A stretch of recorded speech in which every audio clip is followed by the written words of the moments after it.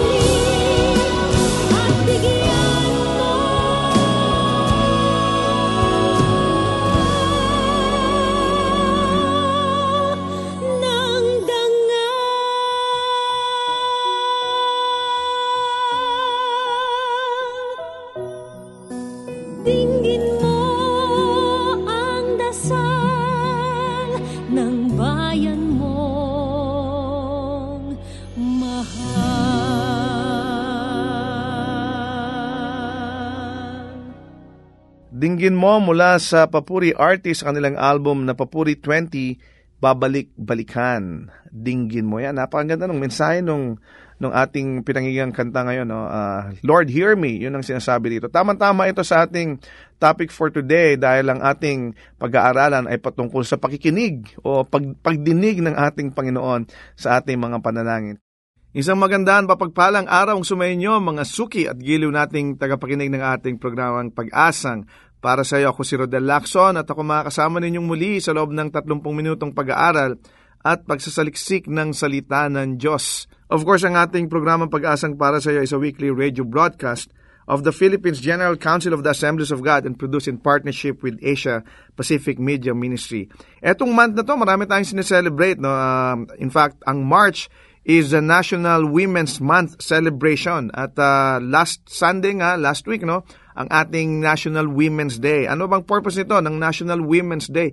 Ang ginagawa po kasi natin dito, one day of the month of March ay sineselebrate natin worldwide ang International Women's Day para lahat ng contributions ng kababaihan ay kinikilala at nire-recognize natin. Hindi lamang dito sa ating bansa, kundi globally yan. No? Ito ay nakapaloob din sa ating Proclamation number 227 sa ating pong bansa. No? Talagang sineselebrate natin yan, kinikilala natin ang contribution ng lahat ng kababaihan, kung gaano sila ka-powerful. No? Sabi nga natin, hindi lang sila powerful sa bahay, kundi sa ating bansa rin. Dahil marami tayong mga scientists na babae, marami tayong mga doktorang babae, marami tayong mga teachers na babae, and of course, ang ating mga nanay at mga asawa na babae na talaga namang napakalaki ng contribution, hindi lamang sa ating bahay, kundi sa ating bansa. Yan, kaya binabati natin lahat ng kababaihan. Happy National Women's Day sa lahat ng ating mga kababaihan. And of course, ngayong mga nakarang araw, marami tayong nababalitaan, no? Marami tayong aligaga sa atin. Binabati natin ang lahat ng magandang umaga, magandang hapon. Pero maganda nga ba? Ano nga ba yung nakalaan sa atin? No? Ano nga ba yung hinaharap natin ngayon? Of course, pinag-uusapan natin madalas ngayon yung COVID-19 o yung coronavirus disease na talaga namang it's hogging the limelight. No? Yung talagang lahat ng news outlets, lahat ng balita, wala tayong nakikita kundi coronavirus, kundi COVID-19. Padagdag ng padagdag yung bilang ng mga talagang nagiging positive na sa coronavirus. But again, sabi nga natin, ito'y isang sakit na kailangan natin pag-ingatan. We're not really downplaying it. Hindi natin sinasabing huwag natin pansinin because this is a serious matter. But then again, tayo bilang mananampalataya, alam natin kung ano yung pinanghahawakan natin, alam natin kung sino yung pinanghahawakan natin, at sino may authority ng lahat ng ito. No? So, importante po na mag-ingat tayo, pinangangalagaan natin ang ating kalusugan. Sinabi nga po ng WHO, maging ng DOH, yung mga daily regimen natin, no, para tayo makaiwas sa sakit na COVID-19, yung paghuhugas ng kamay, huwag paghawak sa ating mukha. Ang sabi nga, do not touch men. Yan, M-E-N. Do not touch mouth, eyes, and nose. Don't touch men. Yan. Kaya yan daw sabi sa mga kababian, I don't touch men at all right now. So, ganun din tayo mga kalalakihan. Huwag natin hawakan. O lahat tayo, bilang mga Pilipino, huwag nating kalimutan yung paalala ng ating DOH at ng WHO. Maging very hygienic tayo sa ating katawan at panatili nating malusog ating katawan. Yan lang po ang ating talagang isa sa mga best defense natin para dito sa sakit na COVID-19. Of course, alam naman natin na ang ating Panginoon ang may hawak pa rin, may control pa rin ng lahat ng ito. Although ito ay isang serious matter, hindi po natin ito dapat gawing isang hadlang para tayo kumilos, no? Minsan kasi nalilimitahan na yung ating freedom dahil dito sa ating sitwasyon ngayon, nagkakaroon tayo ng fear, nagkakaroon tayo ng panic. Although it's a natural reaction for human being to feel fearful na o magpanic tayo, pero ang kailangan natin ay yung ating pananampalataya, faith over fear sa ating Panginoon. Belated birthday greeting muna tayo. Binabati natin ng happy belated birthday si Jonathan Troy Latan, si Dr. Patricia Parazo, and of course, yung mga nag-birthday this week, si Mayan Ramos, si Doc Glenn Parazo, siya po ang Executive Director ng Mary Johnson's Hospital sa Tondo, si June Balanon, Pastor Joshua Galaraga, si Pastor Non Castillo, si Daisy Calianta, si Jeff Tipay, at si Neo Erese. And of course, gusto natin pasalamatan lahat ng ating mga listeners na nag-like at nag-engage sa ating PPSY page. Maraming salamat sa inyo. Dumako na po tayo ngayon sa pag-aaral ng salita ng Diyos. Kung kayo po ay may hawak na Biblia o dala ninyo yung inyong mga gadget, meron kang iPad, iPhone, Android, at kung ano man, no, o computer man, no, makipagbukas kayo sa akin sa Psalm 3 o sa Awit 3, no. Ang sabi dito, starting from verse 1, Lord, how many are my foes? How many rise up against me? Many are saying of me, God will not deliver him. But you, O Lord, are a shield around me, my glory, the one who lifts my head high. I call out to the Lord, and he answers me from his holy mountain. Verse 5, I lie down and sleep. I wake up again, because the Lord sustains me. Ang ganda nito. I will not fear, though tens of thousands assail me on every side. Verse 7, Arise, Lord, deliver me, my God. Strike all my enemies on the jaw, break the teeth of the wicked. From the Lord comes the deliverance. May your blessing be on your people. Ang topic po natin ngayon ay patungkol sa prayer and protection. Makikita natin pag binasa natin itong ating Psalm 3, no, ang ating passages today o this week, no, makikita natin na ito'y nababalutan ng napakaraming patungkol sa panalangin at patungkol sa protection ng ating Panginoon. Ito'y sinulat ni David, no, nung siya ay, makikita naman natin sa verse 1 pa lang, sinabi niya, Lord, how many are my foes? How many rise up against me? So, nung sinulat niya ito yung panahon na talagang stress na si David, marami siyang problema, maraming naghahabol sa kanya, maraming gustong pumatay sa kanya, maraming gustong i-overthrow siya, at maraming naghahabol sa kanya, no? At I'm sure makaka-relate tayo sa kanya dahil sa atin din, sa ating buhay ngayon. I'm sure marami tayong problemang dinadaanan, maraming mga taong naghahabol sa atin minsan dahil minsan may mga utang tayong hindi nababayaran, no? Maaring ganito yung nararamdaman ni David, although wala siyang utang nung panahon na yan. Pero yung level ng stress, no, ay halos pareho ng naramdaman ni David at nararamdaman natin ngayon in our present day.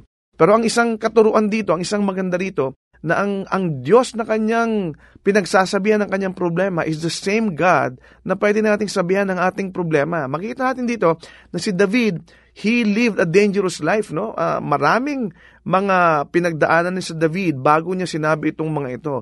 He has faced the giant Goliath. Of course, alam natin yung istorya na yon na si David at si Goliath, kung paano niyang napatay si Goliath, no? He faced the giant Goliath, tapos tumakas siya mula kay Saul who tried to kill him, no? So, makikita natin talagang maraming mga problema at mga sigalot sa buhay ang pinagdaanin tong si David, no? At maging yung kanyang yung kanyang anak na si Absalom, no, nagre-rebel na against him. Alam mo, napakahirap yun kapag ang isa sa mga anak mo ay nagre-rebelde against sa'yo, hindi ba? Tayo nga lang, pag sinagot na tayo ng ating anak, talaga namang nagpupuyos tayo sa galit, no? Sumasakit ang ulo natin at kung ano-ano nang gusto nating sabihin sa ating anak. Pero eto, tandaan nyo, si David, yung kanyang anak na si Absalom, ay nagrebelde against him. Hindi lang nagrebelde na sumagot ng pabalang, no? Pero ito'y nag-alsa laban sa kanya. At kung nabasa natin yan, makikita natin, napaka-interesting nung kwento na yan. At tayo ganun din, we all face many dangers in our present times, no? Maraming mga sakit na nagtitreten sa ating buhay. We face enemies, we face criminals, we face drunk drivers, we face angry people, we face financial problems. Napakarami tayong inaharap ng mga dangers sa ating buhay natin. Pero ang tanong, where can we turn for protection? Kapag tayo ba'y nagugulumihanan, kapag tayo nagkakaroon ng mga pakiramdam na parang hindi na tayo ligtas, it's not safe anymore. I'm sure marami sa atin, no, sa kabila nung sa naririnig nating mga balita patungkol sa patayan, marami tayo sa atin nakakaramdam na parang hindi na safe. Kahit ako minsan, no, nakakaramdam ako ng ganyan kapag ako'y lumalabas sa kalye, pag nagda-drive, parang hindi na safe mag-drive ngayon. Parang anytime na lang may lalapit sa'yo at biglang may babangga sa'yo. Kung hindi man, no, worst case scenario, biglang may tatabi sa yung nakamotor, no, na mga riding in tandem na palagi na nababalitaan. Minsan nakakapraning, hindi ba? Where can we turn for protection? Yan ang tanong natin. Where can we turn for protection? At dito mababasa natin, mapag-aaralan natin, sa verse 1 to 3, si David, no, he turned to the Lord in prayer. Nung siya ay nagugulumihanan, nung siya ay nababagabag, nung siya ay na-stress, no, ang sinabi rito, he turned to his heavenly Father. Mababasa natin yan sa verses 1 to 3. Ang sabi, how many are my foes? How many rise up against me? Nagrereklamo na siya. Ang dami-dami na nila. Many are saying of me, God will not deliver him. Parang wala ng pag-asa, hindi ba? Alam mo, ang prayer ni David is a good example ng prayer ng mga desperate na mga tao, di ba? Ang dami ko ng kaaway, ang dami ko ng utang, ang dami ko ng problema, ang dami ko ng kailangang gawin sa buhay. Di ba? Minsan ganun tayo, desperado na tayo. Nagrereklamo na tayo. Pero tayo, kaibahan natin siguro kay David, tayo kapag tayo nagrereklamo. Pero si David, may iba siyang ginawa. Kahit ang public opinion sa kanya ay hindi na helpful, no? Kasi ang sinasabi raw sa kanya, many are saying of me, God will not deliver him. Akalain mo yun, di ba? May problema ka na, pero sinasabihan ka pa, yung Diyos mo hindi ka kayang iligtas. Yun ang nararamdaman ni David, no? There is no help for him in God. Yun ang sinasabi ng mga kaibigan niya. Eto ba, does this sound like the reaction of your friends, of your loved ones, na kapag may problema tayo, tas nananalangin tayo, tas tayo naniniwala na pagpapalain tayo ng Diyos, tayo naniniwala na isasalba tayo at ililigtas tayo ng ating Panginoon. Eto ba yung mga naririnig natin na sinasabi sa atin ng mga kaibigan natin, hindi ka tutulungan ng Diyos mo. Walang mangyayari sa dasal mo, walang mangyayari sa pananampalataya mo. Minsan may mga ganun tayo. At ganun din si David. Naramdaman niya yun, nakita niya yun, narinig niya yun mula sa mga tao na kapaligid sa kanya. Kaya lang, si David, he saw the Lord as his shield and his protector. Ang sabi niya sa verse 3, "But you, O Lord, are a shield around me." Diba? Pero ikaw, Panginoon, ikaw ang aking, shield? Panangga. Diba? Around me. So, ibig sabihin nun, kahit anong klaseng atake, kahit anong pang problema, kahit anong pang sigalot, kahit anong pang baha, kahit anong pang bagyo ang dumating sa buhay ko, Panginoon, ikaw ang aking panangga, ikaw ang aking shield. Nakilala ni David, no, ng ating Panginoon ang kanyang panangga. He turned to the Lord in prayer. Kapag nung may problema siya, nung nararanasan to, alam niya, wala na siya ibang mapupuntahan kundi ang ating Panginoon na lang. So he turned to the Lord in prayer. He tuned out the doubters and then he believed. Binaliwala niya lahat ng mga hindi naniniwala sa kanya at nanampalataya siya sa ating Panginoon. Naniwala siya sa ating Panginoon. Alam mo, ang iba sa atin, we pray, no? And we believe, and then we receive. Yun lang naman yun If you pray, and if you believe, then you will receive. Kaya lang iba sa atin, we pray, and then we doubt, and then we go without. Di ba? Tayo nananalangin, pero meron tayong pagdududa. Kaya ang lumalabas, wala tayong napapala, wala tayong nakukuha mula sa ating Panginoong kasagutan. Bakit? Kasi hindi na tayo naniniwala. Diba? Kaya hindi tayo nakakatanggap. Diba yung sinabi ng ating Panginoon, if you believe, then you will receive. So when we pray, we must believe so we can receive. Yun ang ginawa ni David. He turned to the Lord in prayer. Ano pa? Nung siya'y manalangin, nakita na tagpuan ni David ang sagot sa kanyang panalangin. David found that God answers prayers. Nakita niya, ang Panginoon pala, ang Diyos pala ay sumasagot sa aking panalangin. Ang sabi, I call unto the Lord and He answers me. Hindi ba ang sarap ng pakiramdam na kapag pag tumatawag ka, sinasagot ka? Yun na lang, pag nag-text tayo, halimbawa, hindi ba? Tapos hindi ka sinasagot sa text mo. Di ba tayo, medyo na-stress tayo, nagagalit minsan. Pag tumatawag ka sa telepono, sinasagot ang tawag mo. No, nagagalit din tayo. Pero ito, ang Panginoon, kapag tayo tumawag sa Panginoon, sumasagot ang ating Diyos. Ang sabi niya rito, I call unto the Lord and He answers me from His holy mountain. Alam mo, kapag ikaw nananalangin, you are in good company. Bakit?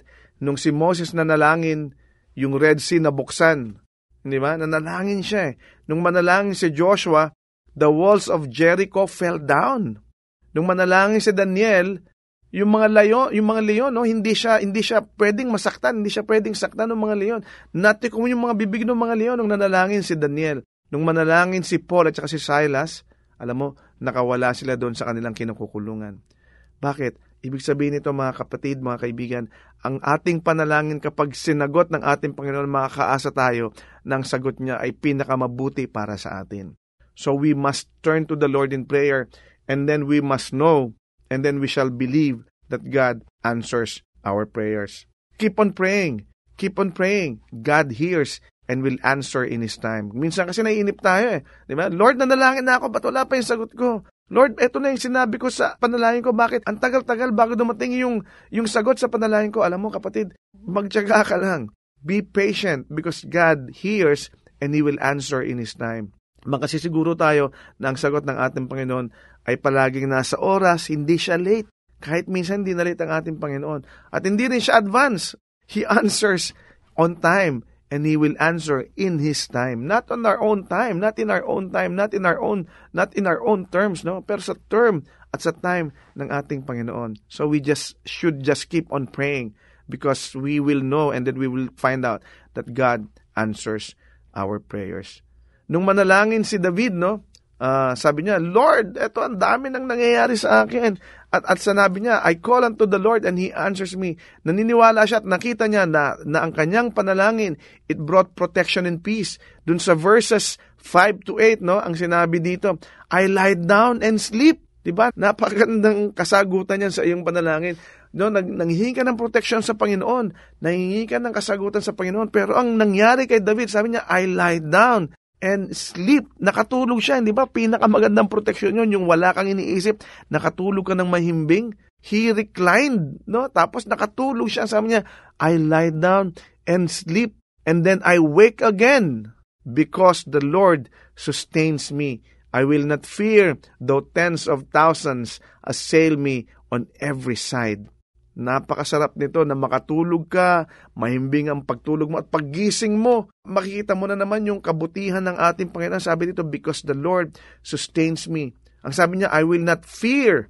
Hindi ako matatakot kahit 10,000 tao ang umatake sa akin sa iba't ibang side ko, sa iba't ibang parte ng buhay ko. Ganon din tayo, no? Kapag tayo nanalangin, makikita natin ang proteksyon ng ating Panginoon. Ang isang unang-unang sign diyan na talagang nagkaroon ka ng kapayapaan, nagkaroon ka ng proteksyon mula sa Panginoon, ay yung makatulog ka ng mahimbing at pagising mo, makita mo, napakaganda ng araw. At muli magpapasalamat tayo sa Panginoon. Sabi niya, God sustained me. I woke again because God sustains me. Ang sabi ni Spurgeon, no? Ang sabi niya, David reclined his head on the bosom of his God, slept happily beneath the wing of providence in sweet security, and then awoke in safety. Di ba ang ganda nun? Patutulog mo, paggising mo, safe ka pa rin. Bakit? Kasi nakakasiguro tayo na nandoon ang proteksyon ng Panginoon. Ang sabi niya sa verse 6, I will not be afraid. Ang ganda nun, di ba? Paggising niya, sabi niya, I will not fear, though tens of thousands assail me on every side. At naniniwala siya na ang kanyang Panginoon, ang ating Diyos, ay liligtas siya. Sabi niya sa verse 7, Arise, Lord, deliver me, my God. From the Lord comes deliverance. May your blessing be on your people. Nakakasiguro siya. No, na kahit gaano kalaki niyang problema, baliwala na yun pagising niya. Bakit? Kasi because he knew that God is bigger than them all. Na mas malaki ang kanyang Diyos, mas malaki ang ating Panginoon kaysa sa laki ng ating mga problema. Ang sabi niya, I will not be afraid. Kaya kapatid, ikaw, kung may problema ka, matulog ka ngayong gabi, huwag mong intindihin. Kasi sabi nga, di ba, who can add a day to your life if you worry today? Let tomorrow worry about itself. Let today worry about itself, and then tomorrow, iba na namang araw yan, di ba? So bayaan mo na, kapatid, manalangin ka, makakaasa ka ng proteksyon at kapayapaan mula sa ating Panginoon. And then in the morning, you will say, I will not be afraid because my God is there with me. Ang ating Panginoon, kaya niya tayong proteksyonan. He is able to protect us. Why? Because He possesses all power in heaven and on earth. Ito yung makikita natin sa Matthew chapter 28, no? Kung saan sinabi na ang lahat ng kapangyarihan ay nasa ating Panginoon. Lahat ng kapangyarihan sa langit at maging sa lupa ay nasa ating Panginoon. That's why God is able to protect us. Hindi ba, kapag tayo gusto natin ng protection, binibili natin. Example na lamang sa ating mga cellphone. Gusto mo ng protection sa cellphone mo, binibili mo yung talagang pinaka-powerful na phone case, di ba? Na cellphone case, yung talagang hindi mababasag kahit mabagsak at maibato yung cellphone. Ganun ang ating Panginoon. At higit pa ron, no? He possesses all the power to protect us. So He is able to protect us. Makakasiguro tayo because ang kamatayan at ang resurrection ng ating Panginoong Jesucristo, nang dahil diyan, He can overcome all our enemies. Lahat ng ating kaaway ay kayang-kayang talunin ng ating Panginoon. We must surrender all to our victorious Lord so that we can have peace. Kapag tayo'y sinurrender natin sa ating Panginoon ang lahat-lahat, no, makakaasa tayo na magkakaroon tayo ng proteksyon mula sa Kanya, makakaasa tayo na magkakaroon tayo ng kapayapaan. Si David, napakarami niyang problema, but he turned to God in prayer. And then he found out that God answers prayers because He really does. Ang ating Panginoon talagang sumasagot ng ating panalangin. At makakaasa tayo because of our prayers, it can bring protection and it can bring peace to our lives. Tayong lahat manalangin. Panginoon, maraming salamat dahil ngayong araw ay tinuruan mo kami kung paanong lumapit sa iyo sa panalangin. Naniniwala kami, O Diyos, na kapag kami pumunta at lumapit sa iyong paanan upang ibigay ang lahat ng aming mga saloobin, ibigay ang lahat ng aming bigatin sa aming mga puso, Panginoon. Makakaasa kami, Panginoon, na Ikaw ay sasagot because you answer prayers, Lord God. At makakaasa kami na hindi ka lang basta sasagot, kundi sasagot ka on time. Sasagot ka ng may kasiguruhan sa aming mga puso, sa aming mga sitwasyon na nagsasabi sa amin na ang lahat ng ito ay may kasagutan, lahat ng aming problema ay may solusyon, Panginoon. Maraming salamat that if we turn to you, Lord God, we can depend upon your word. We can depend upon your goodness, oh God, and we can trust and we have faith in you, Lord God, that you are going to protect us because you are able to protect us, Lord. And when everything else has been given to you, everything has been surrendered to you, Lord God, we can surely say, Lord God, that your peace will come upon us, the peace that transcends all understanding, Lord. Maraming salamat, O Diyos, na Ikaw ang aming Panginoon at makakaasa kami na ang lahat ng pagpupuri, lahat ng kapayapaan, lahat ng kapangyarihan, Panginoon, na nagmumula sa iyo, Panginoon, ay ibibigay mo sa lahat ng mga nananampalataya sa iyo na sa gayon at the end of the day, ang iyong pangalan ay siya naming maitaas at sa naming mapapurihan. Maraming salamat. Ikaw ang aming paglilingkuran, Ikaw ang aming pasasalamatan at papupurihan sa lahat ng pagkakataon. Sa pangalan ni Jesus. Amen. Maraming salamat sa iyong pagkikinig sa ating programang Pag-asang para sa iyo. Kung ikaw, kaibigan, kapatid, ay napagpala sa ating programa, we'd like to know you more. So we encourage you to like our Facebook page, Pag-asang para sa iyo, or go to fb.com/ppsy radio. Kung ikaw naman na may questions or suggestion or ikaw ay nangangailangan ng panalangin or counseling, message us sa ating Pag-asang para sa iyo Facebook page or sa email address na ppsyradio@gmail.com. Muli, ang aming email ay ppsyradio@gmail.com. You can also text us sa cellphone number na 0915-662-2234. Again, that's 0915-662-2234. And pag nag-text po kayo, lagay nyo lang po na ito po'y PPSY o Pag-asang para sa iyo. So we know how to answer you. And to listen to our previous broadcast, you can access Pag-asang para sa iyo radio through our AP Media app or go to www.apmedia.org/ppsy. We are also available sa podcast. Just subscribe to Pag-asang para sa iyo through iTunes or through your favorite podcast application. Hanggang sa muli, ako si Rodel Lacson na nagsasabing, God is the giver of hope at may pag-asang para sa iyo. Kami umaasa na kayo'y naliwanagan at natulungan ng mensahe sa araw na ito. Ang Pag-asang para sa iyo ay palatuntunang nakalaan upang magbigay ng mga praktikal na kasagutan sa inyong mga suliranin sa buhay. Ang Pag-asang para sa iyo ay isang paglilingkod na gawain ng Philippines General Council of the Assemblies of God. Kung kayo naghahanap ng gawaing pagsamba na malapit sa inyong lugar, ay inaanyayahan namin kayong dumalaw at dumalo sa anumang Assemblies of God na sambahang malapit sa inyo. Hanggang sa muli, nagpapasalamat po kami sa inyong masayang pakikinig at lagi niyong tandaan, ang salita ng Diyos ay may pag-asang para sa iyo.